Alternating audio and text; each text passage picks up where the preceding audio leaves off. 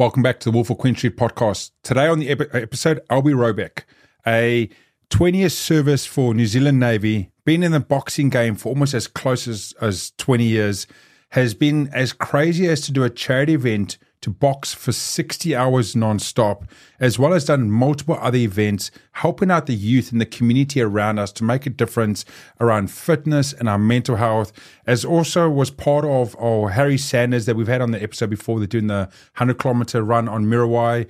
And Albie, I've seen you around on social media and through a lot of circles and friends that I have about the difference you're trying to make in the community, our youth, and everything else. And I thought I'd love to have you on the show, and welcome to the Wolf of Queen Street. Thank you, man. Seriously, I really appreciate the opportunity.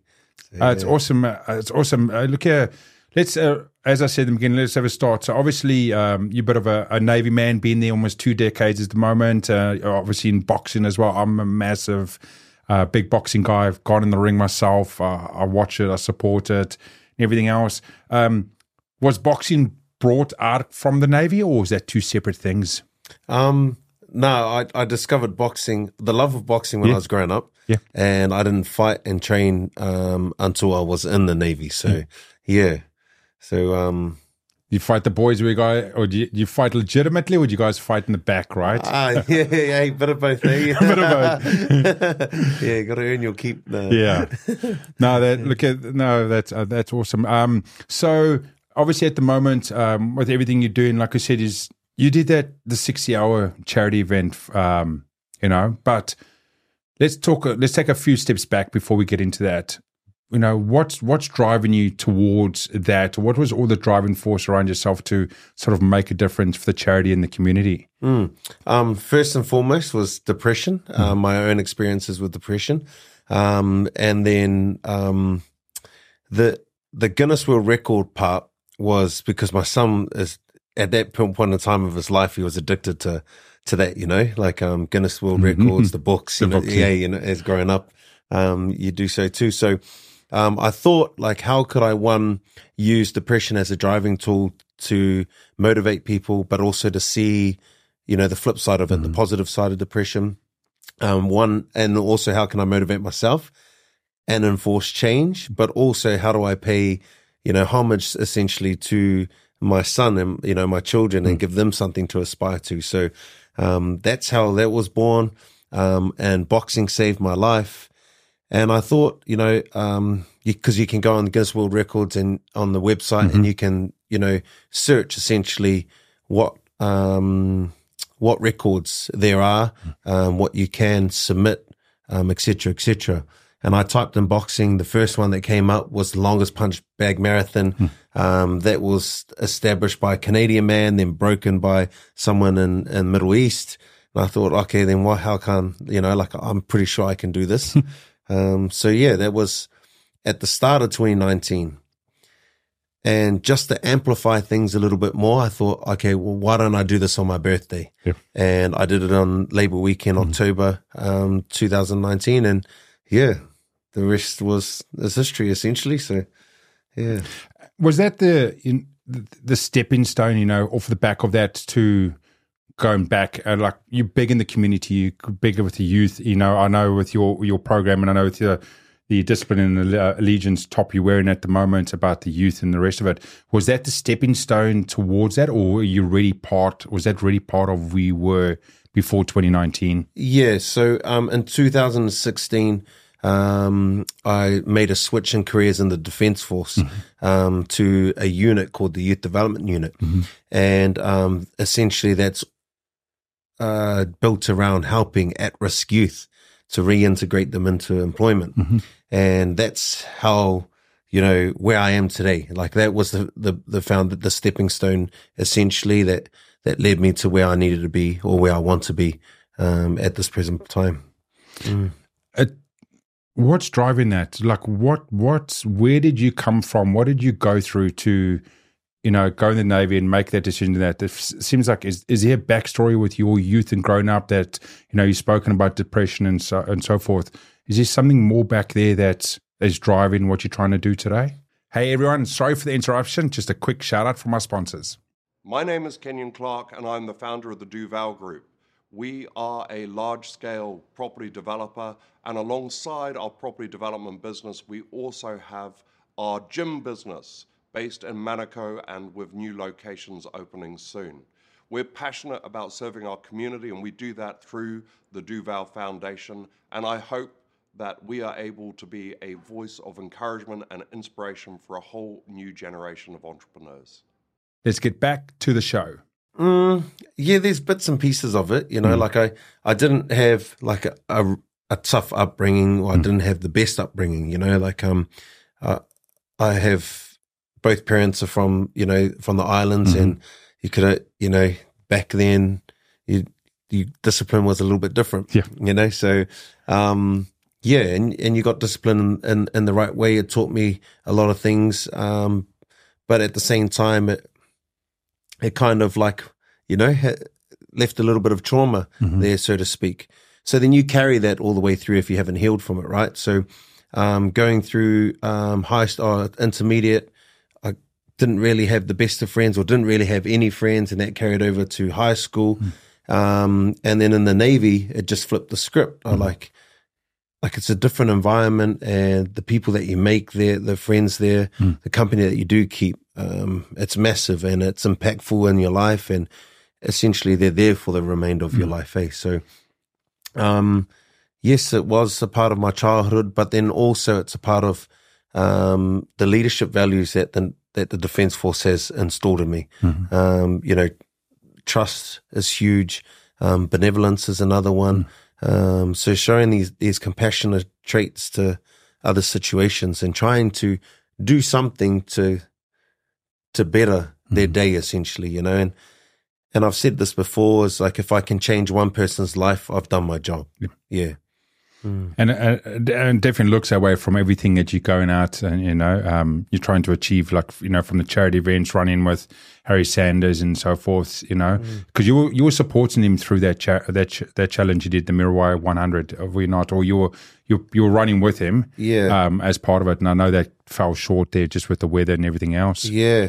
Well, I've known Harry. Harry used to come to my boot camps a long time ago when he was a little kid. Yeah. And I've mentored Harry, more so as a friend, through his adult life and to where he is now.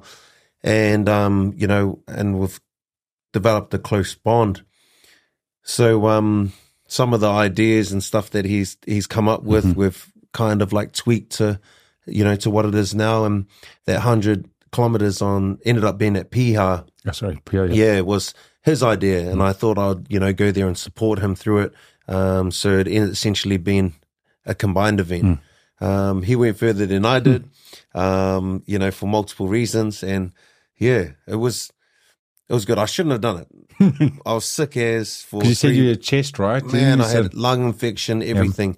And I thought, so many people told me I shouldn't do it, but just myself, like if I didn't try, I wouldn't know. And I wanted to be there for the brother. So yeah. Would you do it again? We will do it again. We will do it again. I had to ask that. Yeah. I know Harry's view on it. Yeah. So I had to make sure I asked you. Would you go and do the 100K challenge? Yeah. Right? I'm trying to steer him to Papamoa. Like much prettier beach. Oh yeah. We can longer, flatter. If we go over to Papamoa, we'll get old Rich Farrell that came on the show. Right. He just lives off the beach there. Yeah. Rich can pom dude. He's a New Zealand powerlifter, strongman. Yeah. And you can stand on the beach and do pom-poms for you guys, right? So, so a big thing is, obviously yourself in the boxing game and coach as well, right? I see all over there. Talk me through, the boxing, the outlet for kids and the youth. Talk me through a lot of what I see yourself there and helping them. It looks like it's not just coaching, it's mentoring and it's life guidance and all the rest of it. Yeah. So, I took the forward step into coaching, from competing, through injuries and mainly because I enjoy that aspect of boxing more so than I did the fighting aspect. I don't like the long-term plan would be to develop young kids and, and see them flourish through their ages. But at the moment, the youngest that I did ever have that's still with me today was 19, and she's doing amazing, and just a competitive amateur boxer. Yeah, but out of the combat center. No, out of boxing alley. Yeah. Because you cross both, right? Yes, yep. And so that long term it'll be to develop from a young age. And there's a lot of gyms that are out there, and in particular, Pacific Boxing is doing an amazing job bringing these young kids up that don't really have the best backgrounds or upbringings, and just making them into terrific boxers. Yep. So that's my aspiration. Jeff and Tank, if they watch this, they'll know, and kudos to them. So so that's my aspiration and inspiration is to get to that part. Yeah, I've had a few boxers. I had Shane Cameron on, and Duke and Williams on as well. And it's funny, I've spoken to them about the same thing. My dad, I've got in the ring late in life. Right. I've always loved wanting to fight. My dad was a kickboxing champion back in the 90s and stuff. And as a teen, I always wanted to get into boxing. And he always said this to me, and I only understood it as an adult. But he said to me when I was growing up, he goes, Lawrence, you can't get into boxing. You're too privileged. And he says, you're going to get in the ring, and the person you're going to be fighting against on the other side hasn't had a meal, or doesn't know where his meal is going to come from. And if he doesn't perform or fight or win this, he hasn't got control of his life. Yes. And he always said to me is that boxers come, and like you said, from, we're seeing some people out of the community now becoming amazing sports stars because they've been brought up in different ways, and they've had to fight through their upbringing to survive. So when they get into a situation like boxing, they just fucking take over, right? You look at a lot of the Mexican lightweight boxers we had back in the 80s and 90s, and a lot of the guys, Canelo Alvarez, for example, right? It's nice. Look at the dude's balling now with so much money, but in the beginning, to fight to survive, right? Yeah, and at such a young age, like I think he turned pro at 14 or 15. Yeah. Who does that, eh? He's a bit of a freak, right? So he's got his big match coming up in October, right? So, but he's a bit of a freak, old Canelo Alvarez. But that boxing is an interesting one, right? It's a very humbling sport as well. Yeah, well, combat sports in general, you know, like I grew up watching K1. Yeah. And, I was just so fascinated with, with just the art of the sport, like the brutality of it, but also how they carried themselves, in the ring, and then also out of the ring, and whether they're defeated or not. So it was awesome. And, my original thing was K1. Like I want to see that come back, because that was me. So your fighting career, so just boxing, K1, kickboxing, or where did it go across? So it's just boxing. Yeah. What did you ever go? Did you got a pro record or just amateur? Nah, just amateur. I was corporate, and then went to amateur in Australia when I was posted there with the Navy, and had a couple of fights there, and then come back and had a couple of corporate fights. And then that's where it ended there. Yeah, you still got enough. You still got enough left in that pencil to do another couple of corporate, right? AJ, man, just gets you injuries. But no, I don't. I miss the competitive aspect. I miss sparring. But I don't think that I could ever do that. Put myself in that position, because there's always an element where something could go wrong. Yeah. And I don't think I can put my kids through that, Yeah. Oh, like I loved when I said, I got into late, so late as in like my early 30s. And I did a corporate event. I trained in 6 months, and I was at Boxing Central in town, did that, all that stuff. But it's such a unique sport that you get humbled, right? So growing up in South Africa, having street fights there, doing everything else, thinking I can throw it, so go and train boxing, and you're like, yeah, cool, I can handle this on pad work. And then you get in the ring for sparring, and some nobody just fucking slots you, right? And you got no idea. Yeah. And then you go, okay, I thought I know how to fight. And it's just such a weird sport. Yeah. And addictive too, eh? Dude, you go and, like I said to everyone, you think you can fight till some guy punches you in the nose. Yeah. But then the guys that are like, MMA or the boxing, just go back for it, right? Yeah. So you get punched in the nose. I got hit. This is how crazy it was. We're practicing the one night, we're doing sparring, and I can't find my mouth guard. Right. So I either sit out the whole night or I climb in the ring with the mouth guard. Right. So what do I fucking do? I climb in the ring, right? 20 minutes later, I've put my teeth right through my gums. straight to A&E to get stitched up, because I'd rather climb in the ring with no mouth guard than miss out the sparring, right? Yeah. But yeah, it's a weird one. And then I just saw some uniqueness, and it always allows me to look at the sport and see what it truly means. Like you look at guys, like people look and go, okay, boxing looks easy. You just got to be able to throw and block and the move and all the rest of it. And until you've climbed the ring and actually learned the science of it, you've got no understanding, right?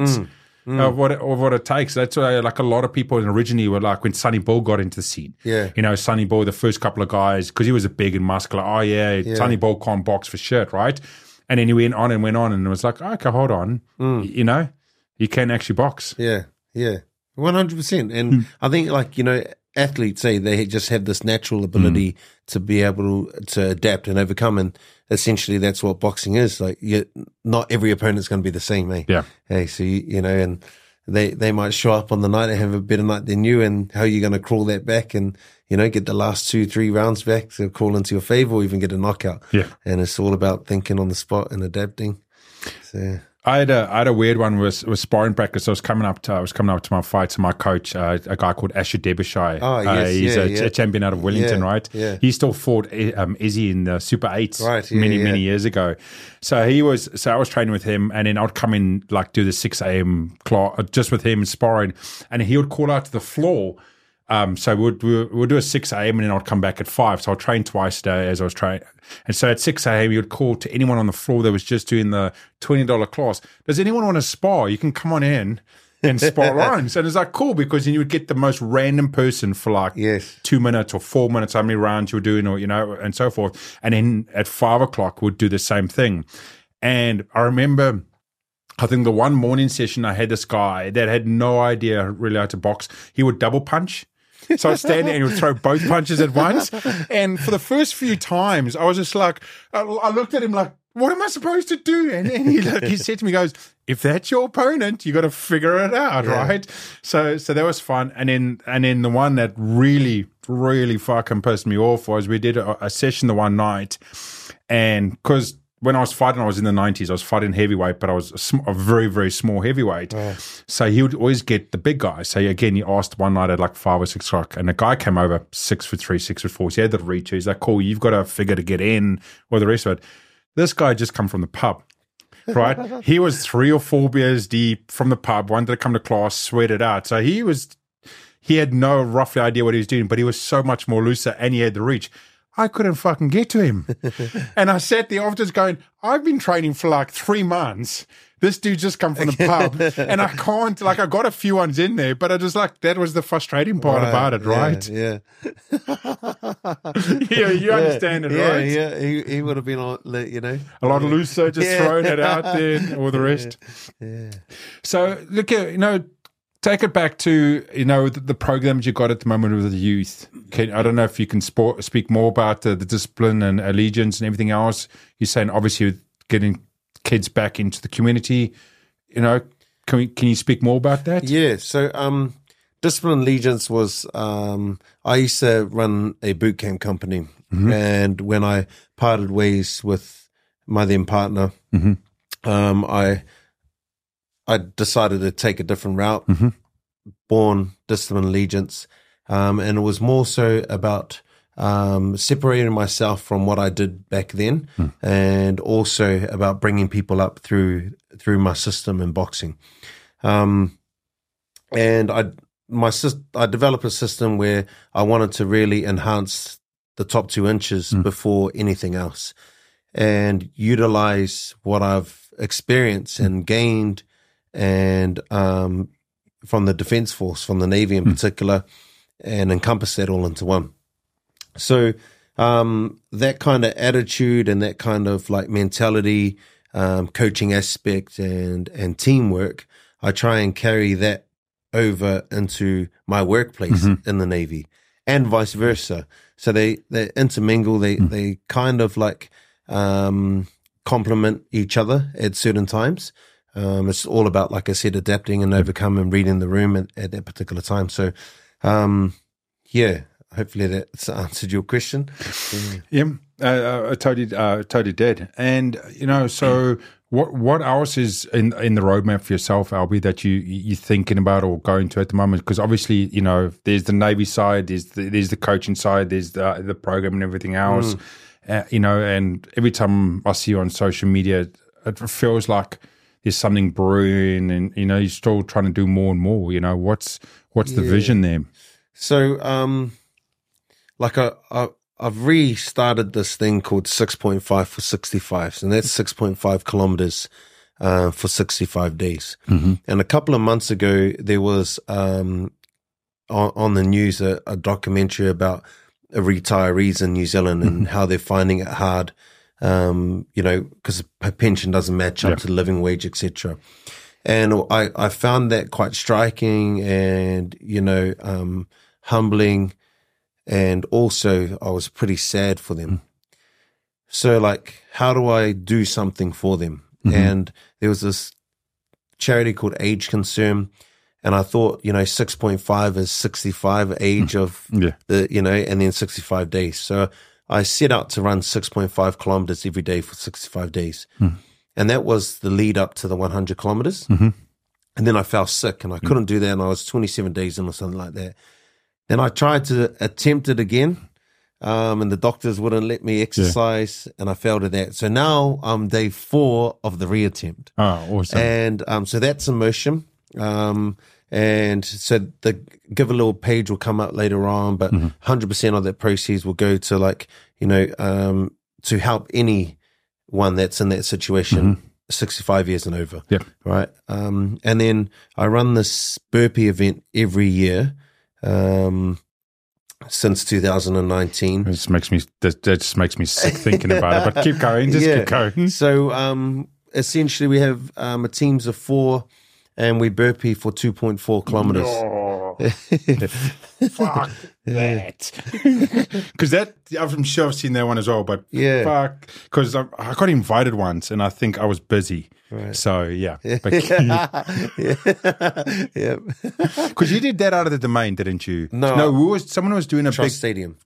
Someone was doing a burpee event out of the domain as well one stage. Right. And someone invited me and I think I was busy. So, yeah. Well, I would have been busy too if I wasn't there.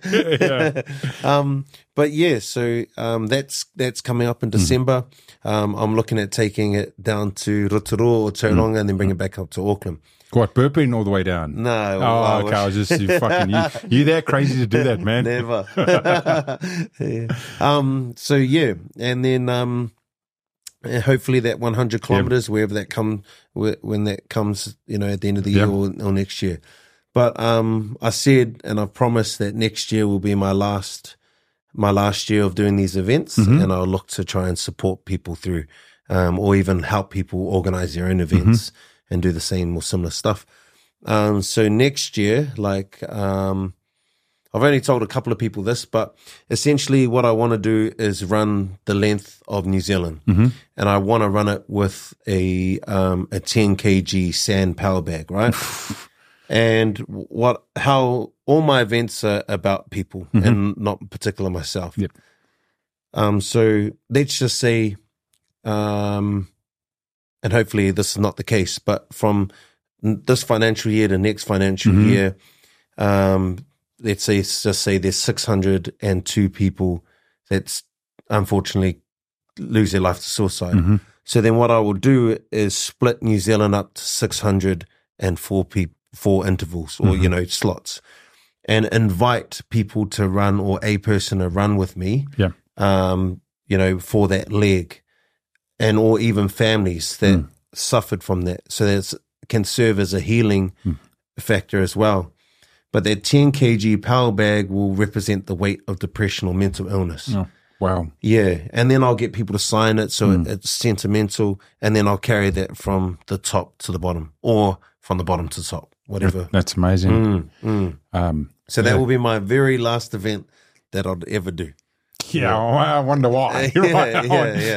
That's pretty intense. The number last year was 538. So 602 is not a bad guess, right? So I did myself and Jack Henderson from Hender's Hot Topics. Yeah. We did a charity event at our football club. We did a 538-minute live podcast and a 538-minute continuous game of football for I'm Hope.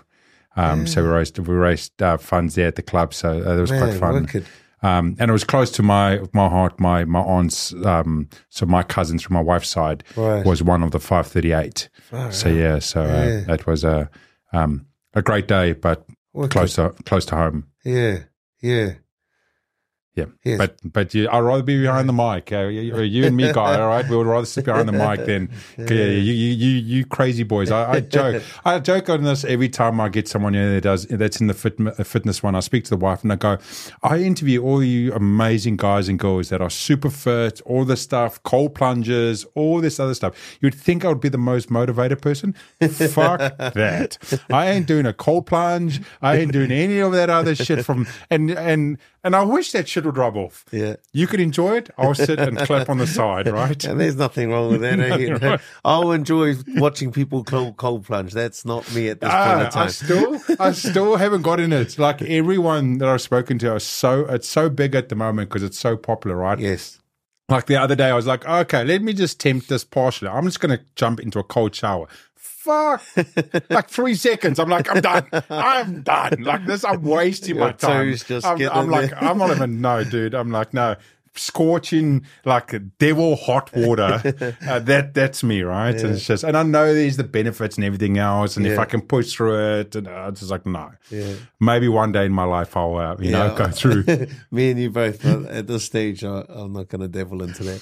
Yeah.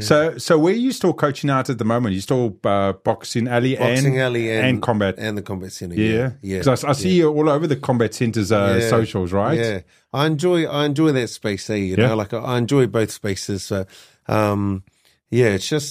awesome to be able to, they have more young, like combat center. Yeah. Combat centers. So youth, right? My son's, Yeah. All the way, you know, it's your son there. So he did jiu-jitsu last year. So I got him into jiu-jitsu for about 3 or 4 months. So I do pad work with him boxing. So he did one class boxing. Like he loves doing boxing and everything else. But I'm as a dad going, I want you to learn to protect yourself before being able to learn to fight. Right. So jiu-jitsu is more, But as a kid, jiu-jitsu is a long game. Yeah. You've got to do jiu-jitsu for like a year continuously before you get one tick box, right? Yeah. Where for him, so he sees all these kids with different belts and different stripes. And so for him, after like 3 or 4 months, he's like, but I'm still a white belt with nothing. Yeah. It's a long, so for an 11-year-old, it's really hard for them to comprehend that you've got to give it time. And as a dad, I'm like, this is the best thing you can get into. I'll let you do boxing later. So he keeps nagging me of wanting to go back into the boxing. But the only thing at Combat Center is the time slots have just become a little bit outside of our... The time slots were good before, but no, I struggle to get my boy down there. Right. So So, man, it's just the community that they've got there is amazing, you know, and I like to see, like since the combat center's open, I've only been working there for the past, I don't know, a year and a half, maybe 2 years, and but since it's open, I've like, you know, me and Vin have been close friends, you know, so these young kids that I see now. Hey, you know, like from when they started, it's just the transformation is amazing. Because there's quite a few, not champions, but there's quite a few decent people both in the boxing and the jiu-jitsu side of that gym, right? Yeah. There will be. Macca, I don't know if you know Macca. I know the name. Yeah, so she's fighting tomorrow in Australia. And if all goes well, she'll smash this girl and then hopefully there'll be a contract later on down the track for her. So is first pro, or has she done a few already? She's done a few pro. Yeah. She's got her first pro fight next weekend, I think, or October 10th. Yeah. Okay. Or 7th, one of those two. Yeah. It's always fun to go and watch, you know, to go watch the fights and stuff. So do you still go around the circuit and watch outside of any, you know, do you just go? Yeah, I try to, you know, like, but I'm so like busy, you know, like, any time I can get, it's family orientated, you know. So if I, you know, it's a want, but it's not a necessity to be able to go to those things. So I try and catch up on like live feeds or even like, you know, reruns on YouTube or whatnot. So it's not a must for me. I'd rather just spend time with family, but yeah, I do keep a close eye on it because they could be, you know, future competition for my fighters later on down the track. Yeah, but I love supporting, you know, New Zealand fighters. Yes, it's amazing. Okay, I'm going to ask you the question. Thoughts on Izzy's last fight? It is what it is. Yeah. Like, if he was to fight him again, I think he would just wipe the floor with him. Yeah, but even he in his last interview, I think it was yesterday. Yeah, he released it yesterday. Yeah, you know, like to me, it still looks like he's struggling though. Yeah, there's something there though. I'm a big Izzy fan. I've met him once in Vegas. We stumbled. Right. He was there for the Manny Pacquiao Floyd Mayweather fight. Right. We both ended up in Vegas, and I've followed his whole career and everything else. The interview he did yesterday of him, there's still something. I'm still missing something. Right. So if you watch it as not as a true fan that supports him, thinks he's going to come back and take it back. Just take a step back. There's a spark or there's a little clink there that seems like the Izzy of like 12 months ago it's not the same person. Yeah. It's just I watched it and I like something is like it's almost like he's going to come out in a month's time and go, oh, by the way, no one knew, but like I had like kidney failure or something. There's just like something weird from the vibe. It doesn't seem like Izzy of old. Well, it could be. Could be also the fact that he's just like he's been doing high-level fights and championship fights for so long and taking on anyone and everyone, right? So it could be that fact. I don't know, but I just think like he'll get over it, and I think he'll just come back even better, you know? Yeah. Which way would you see them if you could control? Let's do a glass ball one, right? If you could control, if you Dana, how would you run it? Would you do a rematch, or would you bring Drickus in first and then do Izzy afterwards? No, rematch. Rematch? I think people would be more subject to the rematch rather than Drickus. Yeah. I think so. And then if Izzy or when Izzy wins the rematch, and then Drickus will come in like the true African champ, right? Yeah, it will just make for a better story, you know. Yeah. I've joking to a few people going they should have the Izzy Drickus fight in Nigeria, right? Right. Yeah. But they would never do it. I don't think they can get the security for it. But imagine the sales, right? I was just talking about this the other day, and you know, like how Ali and George Foreman and they would just go to countries and fight in other people's countries and just like go global. Yeah. Well, you don't see that anymore, right? You know? Yeah, it's unfortunate, but I think there's something there and everything else. I'll tell you a true story about Izzy, by the way. Yeah. No. The first UFC that came to NZ, I think there was only one anyway. Yes, correct. And James Sahuna was the was headlining that. So we were up in the nosebleeds, right? Me and my one best mate, and then we sat next door, next to one of my mates at school, coincidentally. And next door to him was Izzy, and those two are good mates, right? They did combat together, etc., etc. And like Izzy was going hard, like commentating. He should be doing this, doing that. And then I was like, who's this dude? Like, you know, you're thinking, you've never seen him, never heard from him. You're like, what is he doing? Like, you know? And then he goes to me, they'll be me one day. Yeah. I will be that person. And then fast forward, man, like, it's crazy. True. When I spoke to Coach Suns, that was on the show, right? That was one of his first sports and conditioning coach.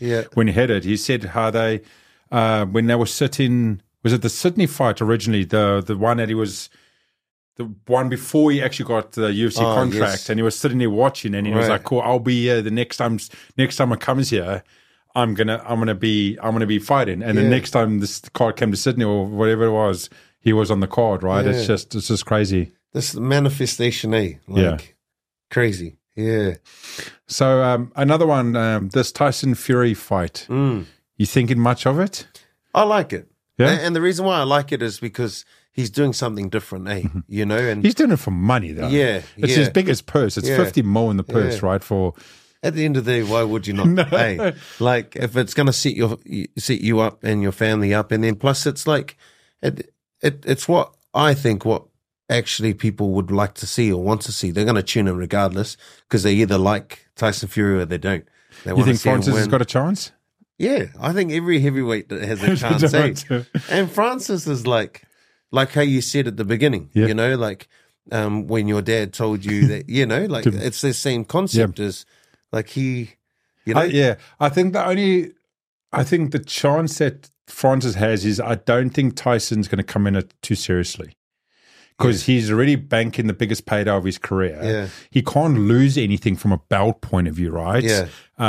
So I'm wondering if he's going to come into it. I don't know if you saw the catch up or not weigh-in, but like a week ago, Tyson, dude, like full gut. He's like, feel my fat and all the rest of it. He looks bigger than what he was for the. Yeah. You know? So I don't know if there's any seriousness there other than, and obviously from Francis' side, he's like, dude, I'm going to train because if I take that, he can then demand a top 5 fight with someone else for another big payday, right? Yeah. I just reckon it's cool, you know, like I like those type of things. And it's the same as that Jake Paul, you know, like originally I thought, YouTubers. Man, what the hell is this guy up to? And I think he's just, what I like about him is his dedication to the sport. Correct, you know, and how he's actually. And his brother. Yeah, and his brother. Yeah. And he's setting a standard that like, no matter where you are, you can do anything. Yeah. Hey, so that's what I like about So true. Him and his brother's work ethic is off the charts. Correct, Everyone has said it. Whether you like him or not and think he's arrogant and an arsehole, so it, but they both got crazy work ethic that they put in there, right? Because obviously they Jake Paul is coming from, you know, the YouTuber boxers and there's another fight night, KSI's fighting Fury. Fury's brother. Yeah. Tommy Fury, right? And it's like, okay, guys, but the craziness, they're doing it because they're owned by, what's it, DAZN, right? And they sell millions. Yeah. I think Tommy Fury's ruining his career. Dude, you know what? But I think Tommy Fury, up until about 2 years ago, had a path which just never came through. Yeah. And then I think he's realizing that he's going to be a top 30 fighter all his career, and that's about it. Yeah. Or I'm going to fight these YouTubers for $5 million a pot. Yeah, that's true. Yeah. Yeah. But the dude can be a model, you know? Who's that to? Who? Tommy Fury. Yeah. Pretty boy. Yeah. Anyway, man, Albie, you know, as we sort of coming up to the end of today's show, is there anything you want to leave our audience or, you know, anyone watching or thinking about this? Some thoughts from yourself out to the community or so forth? Yeah, there's a couple of things, and I always say it, like it took me a while to actually feel that this is okay to do. It does take practice, and I do understand because I've already been through that, and like the stigma around it and how hard it is to make yourself vulnerable. But when you reach out for help, it, you know, like it is vital that you do it, and when you do it, it essentially makes it a lot easier. And you share your story, and people do generally want to help, and they hold no stigma against it, or they don't hold any judgment. The other thing is like, and I put the video out there the other day, like nothing changes if nothing changes. And that quote was when I used to play league, and our coach at the time came up with that quote, and it stuck through all these years, like 2013, I think, or 11, he said it. And I generally feel that if nothing changes, then nothing changes, essentially. So don't be afraid of change. I hated change, essentially. Don't be afraid to create change. And that's been what I've been trying to do lately, or, you know, for a while now. So, those two things are, you know, I think is essential. Oh, awesome. Thanks, Albie. And if anyone's interested, where can they reach out to you? Instagram. Yeah. Like I just, that's my sole platform. I just use Instagram all the time, and that's about it. Awesome. And Albie, thank you so much for coming on the show. And to everyone else, as always, thanks for coming over to the podcast. And as I say at the end of each show, I don't care about the shares and likes and the follows. I care about you taking something away from today's episode that could resonate with yourself or someone else. You know, Albie's talking about, mental health, our youth, the community, making a difference. If there's something important for yourself, a friend, or anyone else, just nudge them and just say, hey, come on over, have a look and see and have a listen, because maybe they need it today. Maybe we need to reach out to someone today and ask them if they're okay. But as always, thanks for coming over to the Wolf of Queen Street podcast, and hope to see you again.